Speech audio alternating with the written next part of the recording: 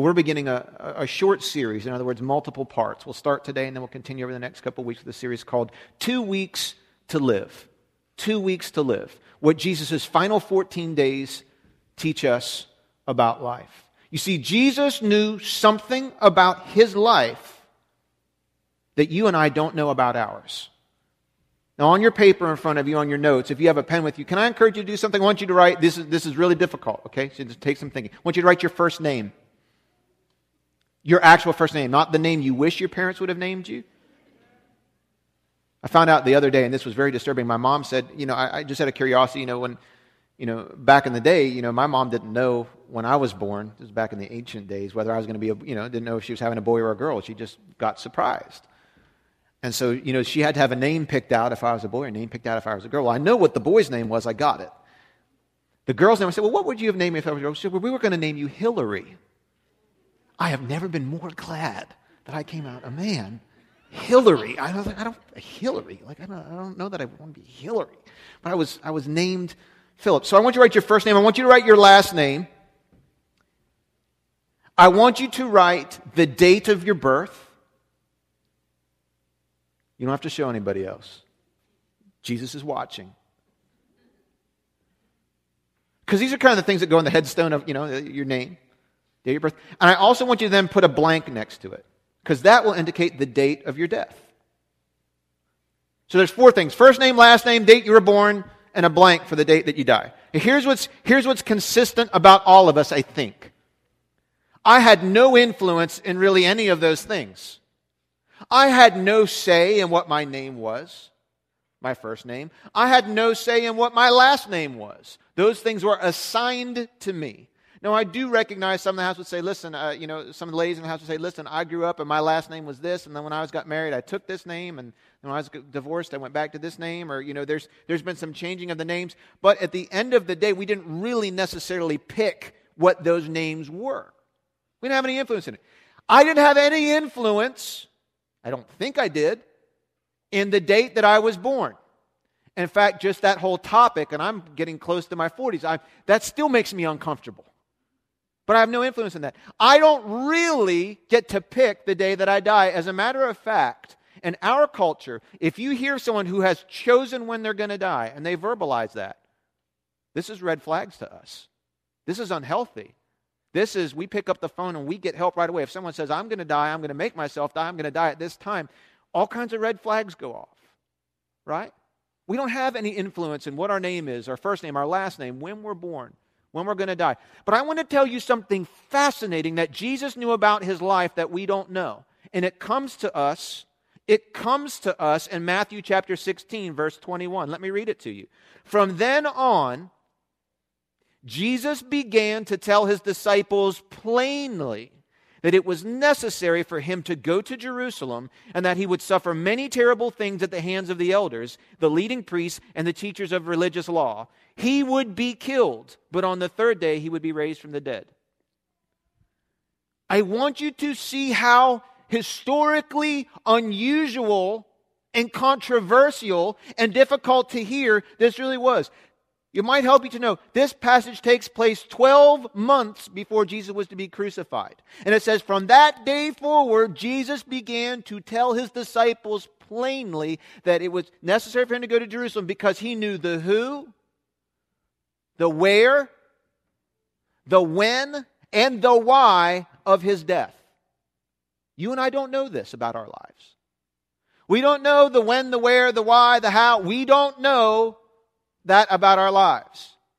Jesus knew what Matthew's trying to prove to us and show us, and you have to get this. Jesus knew when, where, why, and how he was going to die way before it happened, and he never ran from it, he ran to it. Do you see how unusual that is? Jesus knew his time was counting down. And I want us over these next few weeks to look specifically at the last 2 weeks of his life, because here's what you need to get. Jesus knew he was in the last 2 weeks of his life. He knew it. Sometimes death comes to us unexpectedly, and sometimes it comes to us more expectedly. And I don't know which is more difficult. They're both difficult. But the reality is this. Jesus Christ knew in advance that he was going to die. He knew how, he knew who was going to do it, he knew when, and he knew where. A year before it happened. And if you read through the Gospels, you'll see that Jesus lived with a focused intensity because he knew his days were limited. You see, Jesus is the God-man. He's not just God. He's not just human. He's not just flesh. He's not just deity. He is God in the flesh. And so what this means is that when we look at Jesus, we see God and we see man. We see divinity, we see humanity. Pastor, that's hard to understand. No kidding. The Bible says the angels try and understand it, and they don't entirely get it. It's a mystery, but it's glorious. Jesus was both God and humanity, which means when I read the Gospels and I read about Jesus, I see both. I see him as the divine, omnipotent creator of the world. And in those moments when I look at Jesus, I almost feel like I can't relate. There's some things he does that are so godlike. I read the story, I'm like, I'm nothing like him. He goes around raising people from the dead. When people are torturing him and killing him, he says, God, please forgive them. They don't know what they're doing. That's not me. Someone puts the 2 pumps instead of 3 pumps in my latte, and I'm angry. I can't forgive them even for that, let alone someone who's trying to intentionally do me harm. So in some ways, we look at Jesus, and he is so much deity in that story that we say, I could never be like that. He is, in a way, an example. He's somebody I aspire to that I'm not. But then in other ways, we can read about Jesus and he's like a mirror because we see him as a human like us. Sometimes he's our example. Sometimes he's our mirror. And in this story, we look at Jesus, and while he is both, we can look at Jesus and say, you know what? I can relate, because if I realized my time was ticking down, when you realize your time's getting thin, you tend to make better decisions with your time. It's like my son. I've recognized sometimes he's indecisive when he wants to drag his feet. When he doesn't want to go to bed, he goes through this whole long parade of, I need a drink, I need a snack, I need a this, I need a that. And, depending on my patience level, sometimes I'm just not willing to let him drive the timetable. 2 nights ago, Daddy, I said, Chase, it's time to get ready for bed. Okay, can I have a snack first? Yes, you may have a small snack. We go to the cupboard. We open up the cupboard. Chase, what would you like? What I like? Chase, I need you to pick something. I'm thinking, Dad, I'm thinking. Chase, I'm going to count to 3. And by the time I get to 3, you best pick out what you want. 1, 2, and amazingly at 2.5, he picks out, I want crackers. You see, when he realized, it wasn't until he realized that his time was ticking down that he was able to really prioritize what he wanted. We're kind of that way. When we realize we've got all the time in the world, or if we think we've got an indefinite amount of time, we don't really prioritize carefully. We don't make great decisions. When I was younger, when I grew up in my house, I grew up in South Central Pennsylvania. Hershey Park was as good as it got for us. I don't know if you've ever been to Hershey Park. It is a fantastic place. The whole city smells like chocolate. And in some place, old sneakers, and I don't know why, but mostly chocolate. And we would go to Hershey Park, which is a theme park, an amusement park. And we would get there, and my parents would take me and my friends there. We'd get there when it opened, and we would stay there until it closed. And I will tell you, my approach to choosing what ride I wanted to ride changed as the day went on.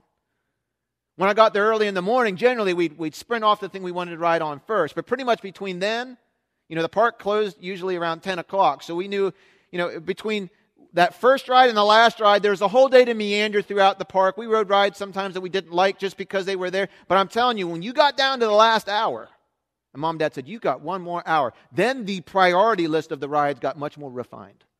At that point, there were certain things we didn't want to ride. We would run past the snack stands. We'd run past the games that wanted $5 to win a bear that I would never store in my car or in my house, and all these different ways to get your money.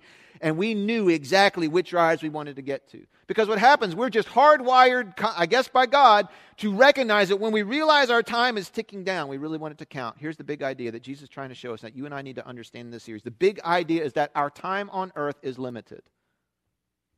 This is not a series about being obsessed with your death. This is not a series about being morbid and everything else. We're not going to drive this into the ground. I don't want you walking around wondering if a boulder's going to fall on your head. That's not the point of this series. Not at all. The point is, we need to recognize that we're not immortal. Our time on earth is limited. It's limited. And we need to realize this and start making better decisions about how we're living our life. Don't assume we've got all this time when our time is really limited. With this in mind, the Bible teaches us to make wise decisions for how we spend our limited time. When you realize your days are counting down, you really want to make your days count. Let me read the big idea one more time. The big idea is that our time on earth is limited. With this in mind, the Bible teaches us to make wise decisions for how we spend our limited time. When you realize that your days are counting down, you really want to make your days count. So what did Jesus do when there was exactly to the day 14 days left? You know what he did? He went to a funeral. Why? Why did Jesus, of all the things he could have been doing 2 weeks before he died, why did he say yes to a funeral? And why did he say no to other things? If you had 2 weeks left to live, would you be going to funerals? If you knew you had 2 weeks left to live, what would you be doing? What wouldn't you be doing? Your answer to that question tells me right now where your priorities are. John chapter 11. I'm going to read some of it to you. I just have to kind of refresh you. For those of us that have studied the Bible, this is a pretty familiar story. It's a story about Lazarus' funeral. But let me give you the backstory. Verses 1 through 19 tell us about three people, Lazarus, Martha, and Mary. Lazarus, Martha, and Mary were a brother and two sisters. They'd lived together in a town called Bethany. They shared a home together. Jesus knew them, and the Bible says he loved them.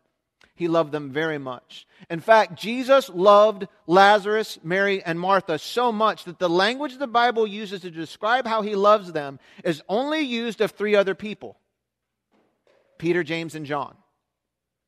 Really, you could safely say that of the people Jesus loved the dearest, that he was most intimate in his love and his connection with, it was Lazarus, Mary, and Martha.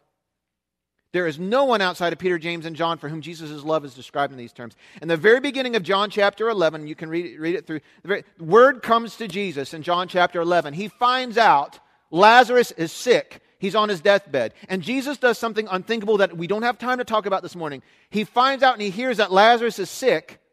His friends are calling for him. Jesus, your best friend is sick.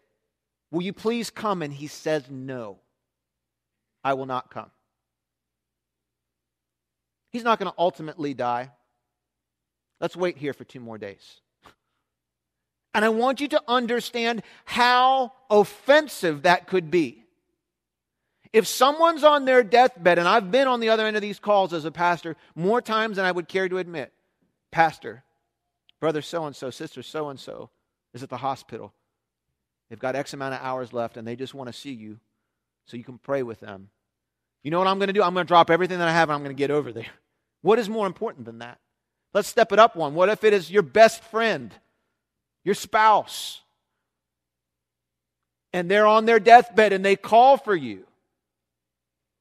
Who in their right mind would say, maybe a couple days from now? Do you see? There's obviously some bigger part of this story that you and I don't see. We're going to talk about that in just a moment. In fact, the Bible says, John says, it's this crazy verse. I don't have time. Verse 5, 11 verse 5. So although Jesus loved Martha, Mary, and Lazarus, he stayed where he was for the next 2 days. Although he loved them, he did not come when they asked. And it's interesting that John phrases it that way. He's almost saying to us in another way, the loving response would be to go. But Jesus did not. But him not going was not unloving. So we have to say, although he did love them, he did not show up when they asked. How many times have you thought Jesus does not love you because he did not show up when you asked?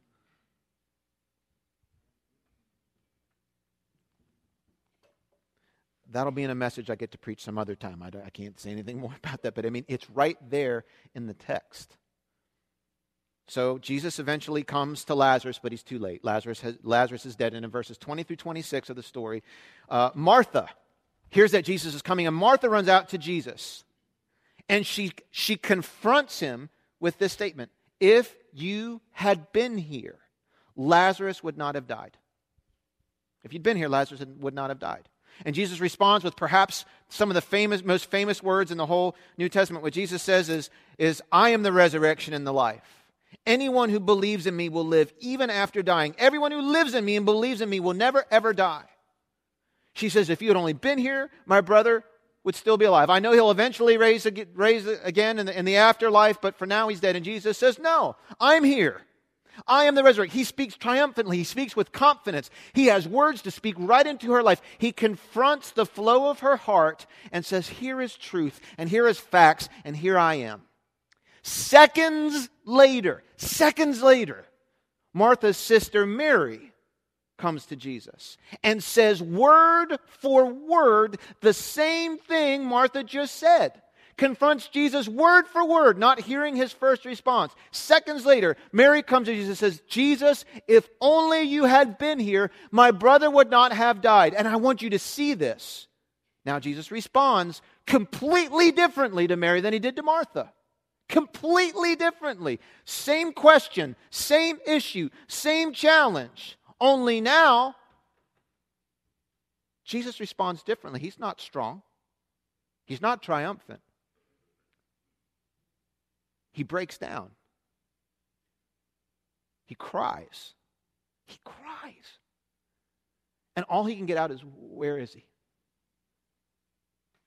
Two people, seconds apart, confront him with the same question. Two totally different responses. No fiction writer in their right mind would ever write a character like this. I have trouble believing the Bible is accurate. Well, who would make that up? No one would buy that. How can this person, moments apart, give two totally different responses to the same thing? With Martha, he speaks. With Mary, he's speechless. With Martha, he speaks of triumph. He's bold. He's confident. With Mary, he's weak. He trembles. He breaks down. He cries. With Martha, he confronts what she's really thinking and feeling with facts by saying, I'm the resurrection. I'm the life. I'm here. Be lifted up. With Mary, he completely enters into the flow and gets swept into the emotion of the moment. Instead of being powerful and absolutely in control, we now see a weak and trembling Jesus. His reaction makes no sense in light of what we already know about this story. It makes no sense. Because if he knows that he's going to raise Lazarus from the dead, then why is he weak and trembling and crying? If he knows that he's about to interrupt this funeral and turn it into a feast and a party, why does he go from being in control to weeping, and if you read the text, which we will in a second, to being completely enraged and angry in a matter of moments?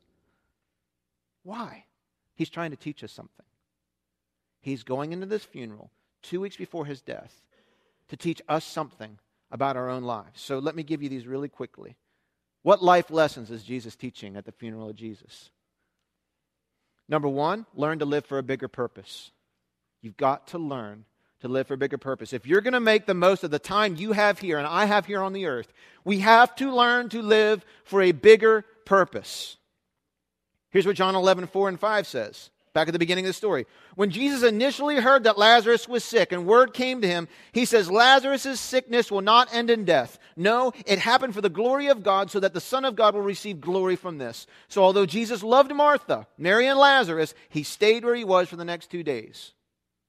What John is trying to make very, very, very clear to you and to me is that Jesus, the God-man, knew all along that Lazarus was going to get sick. He knew all along Lazarus was going to die, and he knew all along. He knew before he even went there that he, Jesus, was going to raise Lazarus from the dead. He knew. He knew. He knew when he spoke to Martha. He knew when he cried with Mary. And he knew when he snorted and bellowed with anger all the way from their house to Lazarus' tomb. He knew. He knew it all in advance. So why in the world did Jesus let this story fold out the way that he did? I will tell you why.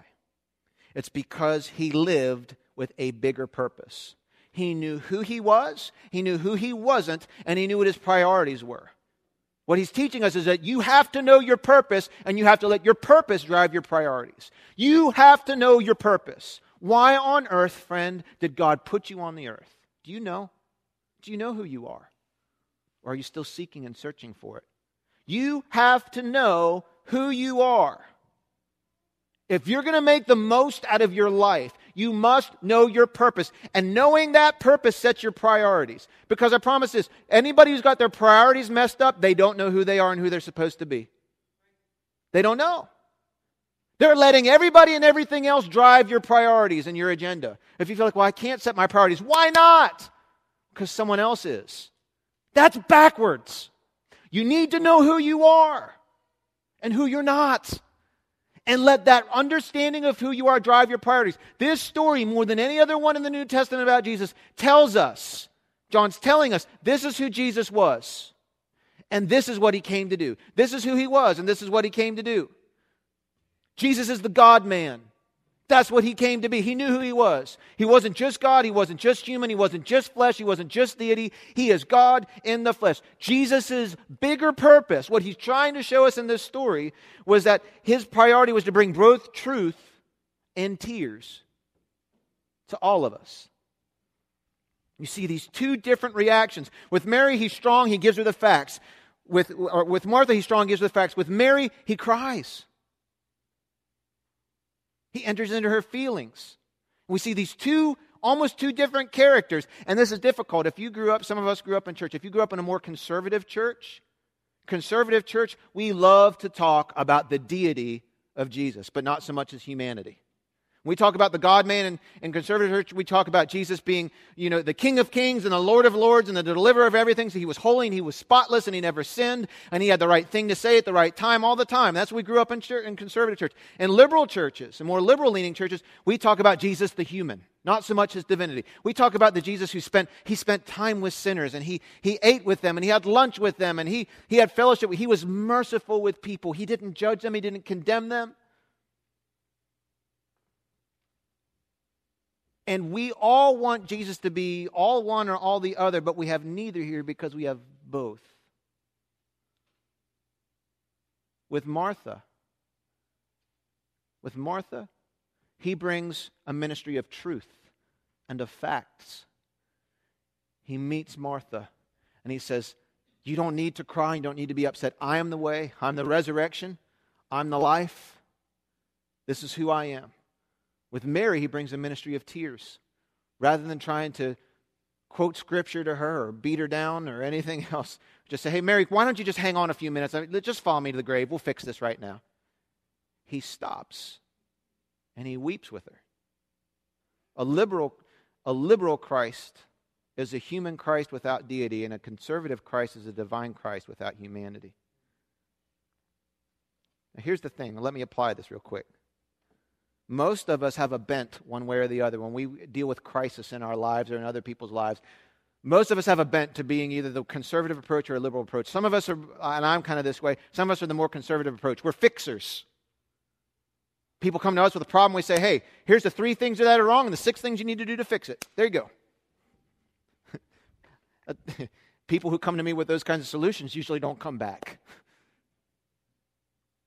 Fixers. Fixers quote scripture. Fixers think that we should just sit down with everybody and tell them what's wrong with them and just give them the facts, tell them they need to repent, tell them they're sinful, tell them they're broken, and just give them an ultimatum. You need to get right now or you're going to hell. You're moving away from Jesus. That's the conservative approach. All divinity, all facts, all truth, very little on the mercy and the touching of people on the other side of things. Then some of us are more wired to be the more feely, the feelers. We're the people who say, you know what? I don't have the answers. I don't have the solutions. But we'll grieve with you. We'll weep with you. We'll walk with you. We'll hug you. We'll sit with you. We'll stand with you. We'll just walk through this whole process with you. Which are you? Which comes more naturally to you? Are you more the teller of the truth and giving the facts and let's just analyze and let's fix? Or are you more like, listen, that stuff can wait. Let's just, what are you feeling right now? And how can I enter into that with you? The problem with being only the fixer is that we throw all kinds of solutions and facts out to people and we want to give them truth without tears, and that's not helpful to anybody. On the other side of it, people who tend to be feelers never want to confront anybody about anything. We want to just say there are no answers, which is in fact an answer, and where did you get that from? We don't know why you're this way or how it's going to pan out in the future. Well, how did you even come to that conclusion? The truth of the matter is that Jesus was not either or, he was both and that's what you and I need to be too. Jesus goes into the situation. He knew who he was. He was the God-man who came to bring a ministry of truth and of tears. And most of us gravitate to one or the other. Well, Pastor, how do I get to the place? I'm just a fixer. I don't want to deal with people's feelings. I've told my wife before, there are times that I could end an argument really quickly if tears would just come out. And they don't. Like, oh man, Kendra really needs me to be crying with her on this right now. The tears are not coming. I've already thought of the 3 things that we need to do here, and I've got this thing going on over here, and I just want to get to the place. Have I been empathetic? And it just doesn't come as naturally to me. And then I was like, I don't ever want to confront anybody with the truth about anything. The conservative people like when Jesus told the woman caught in adultery, repent and don't do it anymore. The liberal part of us, though, likes the part where he says, neither do I condemn you. And he did both. He did both. Pastor, how do I get there? Well, your only hope is Christ in you. Your only hope. Maybe, and I have to move on from this, maybe the proof of knowing that Jesus is really alive and working in me and transforming me, maybe the proof is that whichever of those things is most unnatural to me just starts to happen.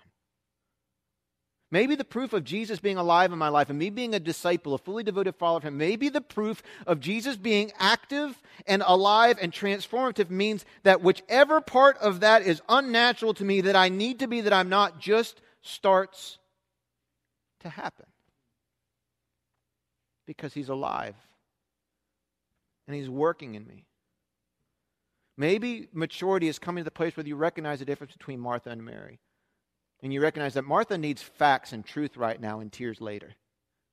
But Mary needs tears right now and truth later. And maybe maturity is being able to recognize the difference between the two. Second thing you need to do is you need to learn to look for the bigger story. If you're going to make the most of the limited time that you have, you need to look for the bigger, you need to be able to live for a bigger purpose. And secondly, you need to look for the bigger story. There is a bigger story here. There's a big enough story here. One of Jesus' closest friends died, and Jesus was invited to come and be there earlier, and he could have done something about it to prevent him dying, but he didn't.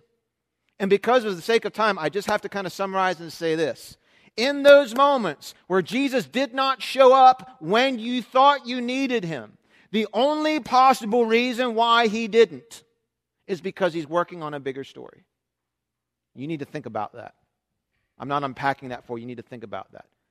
Because the other possibility is that he's unloving. If you thought Jesus delayed in coming to you when you needed him, the only possible reason why is because he's working on a bigger story you don't see yet. That's what happened here. John 11:21 says, Martha says to Jesus, Lord, if only you had been here, my brother would not have died. In your notes, sometimes even in spite of our intense prayers, God doesn't show up the way we think he should. That is not popular.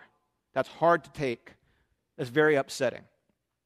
And it seems to stand in loggerheads with this idea that I should just be able to pray all that I want to pray, and God is obligated to answer my prayers if I follow the rules. If you're struggling with that, I would invite you to listen to the podcast from last week's sermon, the finest exposition on the parable of the 2 sons I've ever heard in my entire life. I've thought about it all week. I'm thinking about it while I'm preaching, which is making it hard for me to preach this morning. But I would invite you. I didn't preach it. Those of you that weren't here, Pastor Stewart preached it. You're like, man, he is very arrogant talking about his own preaching that way. I'm not. But if you struggle in that arena of your life, I would invite you to go back and listen to that message multiple times over. It's a transformative message. But really, what's the bigger story here? For what possible reason did Jesus not show up and stop this whole thing before Lazarus died? What's the bigger story here? I'll tell you this. The bigger story was not in the fact, John 11:35, that Jesus wept. The bigger story is what was in Jesus' rage. If you read this story, you will see Jesus got really angry. That angry that the word that's used to describe how angry he got is only used a couple other times in the Bible and always of animals. You see, the weeping of Jesus tells us who he is, but the rage of Jesus tells us what he came to do. This was the bigger story here. What made Jesus so angry? You see it in John 11, it says this, John 11:35, when Jesus saw her weeping and saw the other people wailing with her, a deep anger welled up within him, and he was deeply troubled. A deep Anger welled up inside Jesus. Why do we skip that part when we come to this story? We don't want to think about Jesus being angry when he's watching other people cry. And so since it makes us uncomfortable, we skip over it. But it's here, and we need to talk about it, because I will tell you, I have to cut to the chase. I'll tell you what he's not mad at. He's not mad at the people who are crying. He's also not mad at himself. And if I had time this morning, there are volumes of theology in the fact that when Jesus dealt with the death of his friend, he got angry, but not at himself. Jesus said over and over and over, I am God. I'm God. He and I are one. Someone dies, and he's not mad at God. Do you hear this? How many times has someone died in your life and you got mad at God? Jesus deals with death, and he gets so angry that the Bible says he went snorting and bellowing with anger all the way to the grave. Who or what was he mad at? That's the bigger story here. The story is that his friend died and Jesus was invited to come there and he didn't come. He shows up quote unquote late, but really right on time. And the big story is that he got angry. But who or what was he mad at? He was not mad at himself. He was not mad at the people who are weeping and wailing. And there's a whole lot there, and I'll just skip that for today. He's mad at what? You know what he's mad at? Here's what I think. He's looking at the faces of the people who are devastated by death. He's looking at all these people grieving. And he probably wasn't even just weeping over Lazarus and Mary and Martha, because he knew he was going to raise Lazarus from the dead. That emotion wouldn't have sustained him getting that upset about them. I believe in that moment he recognized, and he sees every one of you and I who have ever wept at a casket or at a funeral. And he sees the impact of death on humanity, and it makes him angry. And what does that tell me? Death was never Jesus' idea. He's mad at death. And he's mad at it because it was not his design, it was not his idea. God never intended us to die. Never. You have to understand this. He never intended for you to suffer injustice or poverty or all these other types of things or suffering. He only ever intended us to be in relationship with him. So where does all this stuff come from? You know where it comes from? It's a consequence of your sin and my sin. That's where death comes from. That's where suffering comes from. That's where injustice comes from. And Jesus is so enraged at death that he says, where is he? And weeping and angry. Have you ever done both at the same time? He is. Weeping and angry, he leads everybody to the tomb of Lazarus. And you can read the rest of the story, what happens. But you know why he goes there? The language used there is a language used of when a fighter approaches his foe. Snorting and bellowing. You go watch old WWF, World Wrestling Federation videos from the 80s, and you see all the wrestlers, the actors coming in, and they're walking down the ring, and they're pointing here and there and everything else. They are walking with the swagger and the confidence and the anger of the foe they're going to face. That's what the Bible says Jesus is doing all the way to the tomb. He's not mad at himself. He's not mad at the people that are crying. He's angry and enraged at death because he and death are about to go to battle. 2 weeks before he goes to the cross, Jesus strikes the first blow at death. Well, Pastor, I thought Jesus fought death when he went to the cross. Yes and no. He started the fight here because he's going the whole way to the tomb, and here's what he knows. Here's the bigger story. It's what happens after the story. He knows he's going to raise Lazarus from the dead, and he knows what's going to happen in verse 45. Many of the people who were with Mary believed in Jesus when they saw Jesus raise Lazarus from the dead. But listen to this. But some of the people who saw what Jesus did went to the Pharisees and told them what Jesus had done. Listen. Then, meaning after Jesus did this, after he rose Lazarus from the dead, at that point, 2 weeks before Jesus was to die, the leading priests and Pharisees called the Sanhedrin together. What are we going to do? They asked each other. This man certainly performs many miraculous signs. If we allow him to go on like this, soon everyone will believe in him, and the Roman army will come and destroy both our temple and our nation. Caiaphas, who was high priest at the time, said, you don't realize what you're talking about. You don't realize that it's better for you that one man should die for the people than the whole nation be destroyed. He didn't say this on his own. As high priest at the time, he was led to prophesy that Jesus would die for the entire nation, and not only for the entire nation, but for all the people of the world. So from that time on, the Jewish leaders began to plot Jesus' death. Do you understand why Jesus went to the funeral? Here's the bigger story. Jesus came for one reason and one reason only, to die. That's why he came. And at Lazarus' funeral, he's so ticked off at death because he realizes that what he needs to do in raising Lazarus from the dead, if he's going to bring Lazarus back from the dead, he's guaranteeing his own death. The only way he can ever interrupt any of our funerals ever is if he defeats death, and the first strike at death happens at Lazarus' funeral. Because if that's finally the thing that forces his enemies' hands, they say, enough is enough, let's kill him. He knows all that when he goes to the tomb. It's almost as if death is talking to him and saying, if you touch me, I'll touch you. And Jesus says, bring it on. If you touch me, we've got Lazarus. If you touch me, I'm coming for you next. And he says, come on. That's what I came here to do. Jesus goes to the funeral because he knows it's time. His enemies need to have their hand forced, and he does. He brings Lazarus back from the dead, and in so doing, he guarantees that 2 weeks from that day, he will die himself. You have to learn to look for the bigger story. Finally, you need to learn to ask the bigger questions. Learn to answer the bigger questions. If you're going to make the most out of your life, you have to learn to answer the bigger questions. Everyone who lives in me and believes in me will never, ever die, he says to Martha. Do you believe this, Martha? That's the biggest question in the whole story. Yes, Lord, she told him, I've always believed you're the Messiah, the Son of God, the one who's come in the world from God. The smaller questions in this story seem big to the people in this story. You and I ask God a lot of questions that we think are the biggest questions. Why do I suffer financially? Why have I had my heart broken? Why is my family dysfunctional? Why did you take this person from me? Why did you take my child from me? Why can't we have children? Why can't I find the right person to spend the rest of my life with? Those are big questions to us. I don't mean to suggest that they're inconsequential to God, but you understand there are questions, and there are big questions, and there are the bigger questions. And if you're going to make the most out of your life, you have to learn to start answering the bigger questions, because you might get a whole lot of other answers that in the end of time don't really amount to much. But the biggest of all the questions in the whole story, and there were a lot of them, why didn't you come when we called for you, Jesus? If you wanted to, you could have prevented Lazarus from dying. You could have prevented us from suffering. You could have snapped your fingers, Jesus, and we wouldn't have grieved. We wouldn't have suffered. Lazarus would still be alive. Why? He said, the biggest question is, do you believe in me, Martha? Basically, what he's saying to her is, do you know who I am? Do you believe in me, and what are you going to do with that?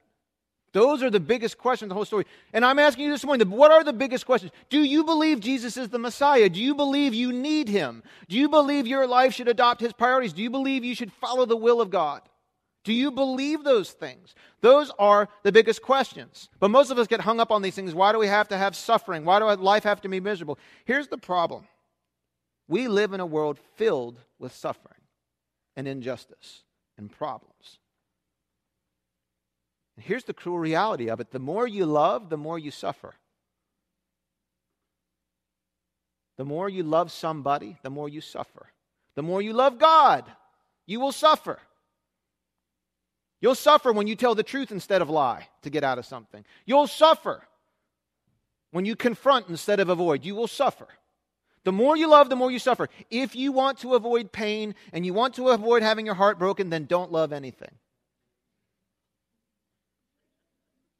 Get mad at C.S. Lewis. That's his thing. But that's the truth. The more you love God and obey God, the more you'll suffer. It's proven, I don't know if I believe it. It is proven by the fact that the person who, the most loving human being who ever walked the face of this earth, suffered the most.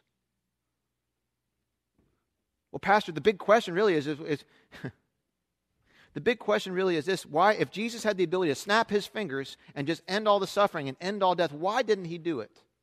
It's a great question. And I'll close with that because I can kind of fold the biggest question and that question into the same answer. Here's why.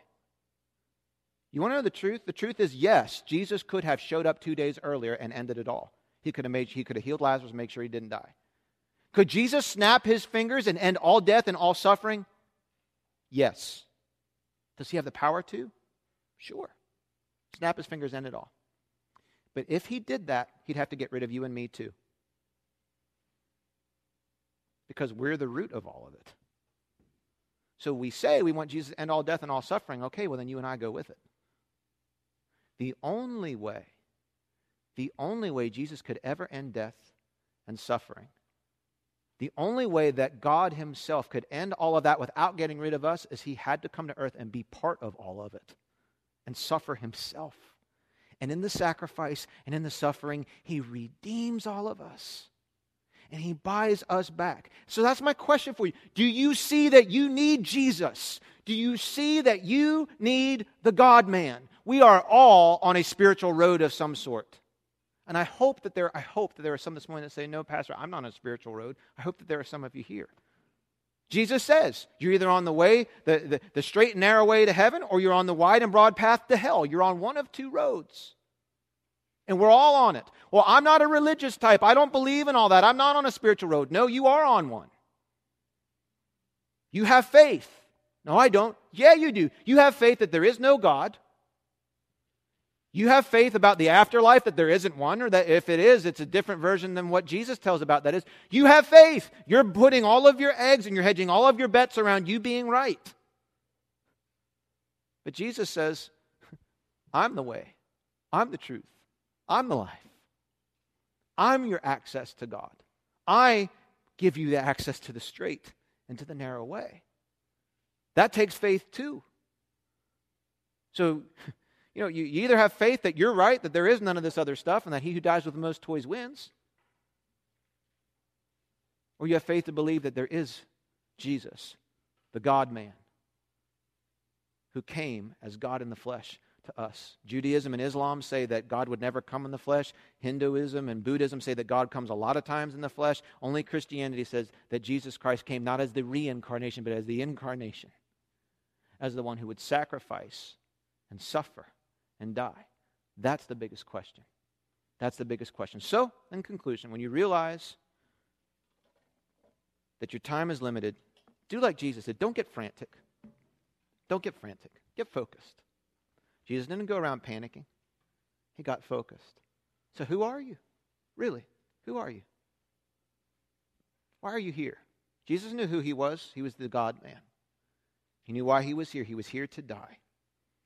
He was here to die as a sacrifice and a ransom for all of our sins, and to raise from the dead and to make life again for us. That's why he went to a funeral 2 weeks before he died.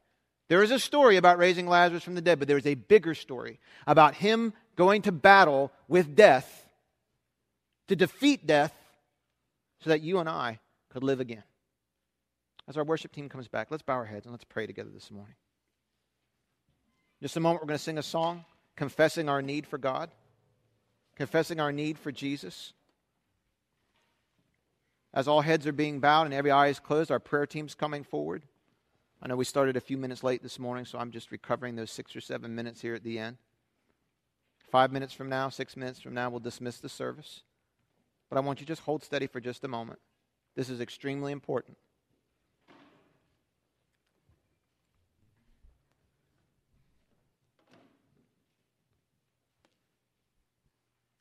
Have you submitted control of your life to Jesus Christ?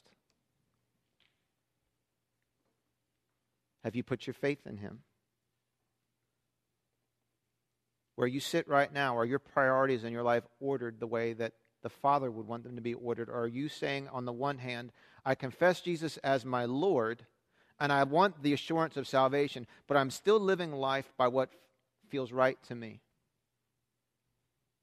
Friend, Jesus teaches us that there will be many people who think that they are Christians who in fact are not. And they will be surprised at the judgment day when they hear, even though they say, Lord, Lord, I've done great things. I cried during worship. I volunteered and served on a ministry team. I have spiritual gifts in my life. They'll say, but I never knew you. Why? Because he says, only those who know me and do the will of my Father are those who are really authentically believers. Friend, I just want you, I realize when I say that, beads of sweat pop out on a lot of our brows. I'm not trying to scare you. I want you to understand our time is limited, and we need to make wise decisions about the way that we live our lives. And this morning, if there's anything in your life that you're hesitant about, when it comes to your relationship with Jesus, that's the most important thing. Who do you say that He is, and what are you going to do about it? With every head bowed, every eye closed, I want to lead us in a prayer this morning. It's a prayer of confession, of repentance. It's a prayer of salvation.